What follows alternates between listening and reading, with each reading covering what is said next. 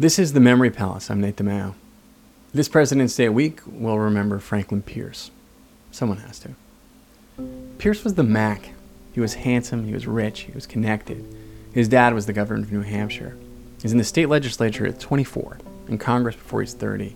He does Washington up, early 19th century style, going to all the right parties, flirting chastely with senators' daughters, debating Aeschylus or the Magna Carta or whatever until dawn, and drinking all the time. All the time. He gets a reputation, and he starts to feel terribly about it, and just generally terrible. He's a loud drunk, and he's abrasive, and he's always hungover. He tells a friend he needs to stop and straighten up his act. The friend sets him up with a woman named Jane Appleton, a minister's daughter.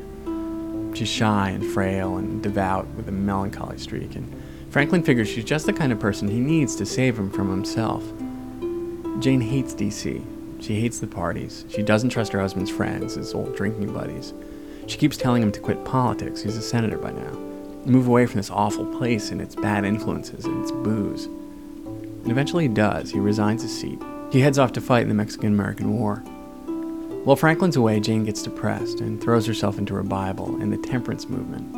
And while Franklin's away, he throws himself back into his drinking. He comes back home a raging alcoholic. And he comes back home a war hero, at a time when that sort of thing gets a man nominated for president. And Jane doesn't want any of it. She's convinced that if Franklin goes back to Washington, he'll spiral out of control. She starts getting these visions that tell her that terrible things will happen to their family if he runs. They'd already lost 2 of their 3 sons to illnesses. They shouldn't tempt God. But he does. And he wins the election. And Jane is despondent. This is a bad idea. Days before the inauguration, Franklin and Jane and their 11-year-old son Benny take a train trip to attend a funeral for a friend. They get out at one of the stops to stretch their legs, and there's an accident. The train decouples, and one of the cars rolls away. Their son's head is crushed underneath it. Jane is convinced that Benny's death is a sign. God doesn't want her husband to be president. She gets back on a train and goes home, refusing to come to Washington with him. A few days later, he's inaugurated, alone. He moves into the White House alone. His last remaining son has just died. His wife is back at home, convinced it's his fault. It's incredibly sad.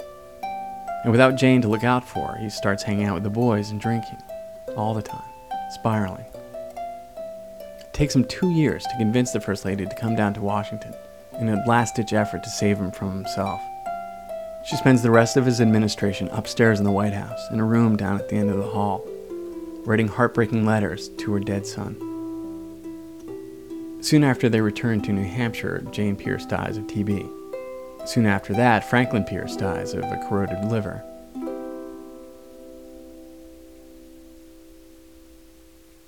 Also, as a president, he totally sucked.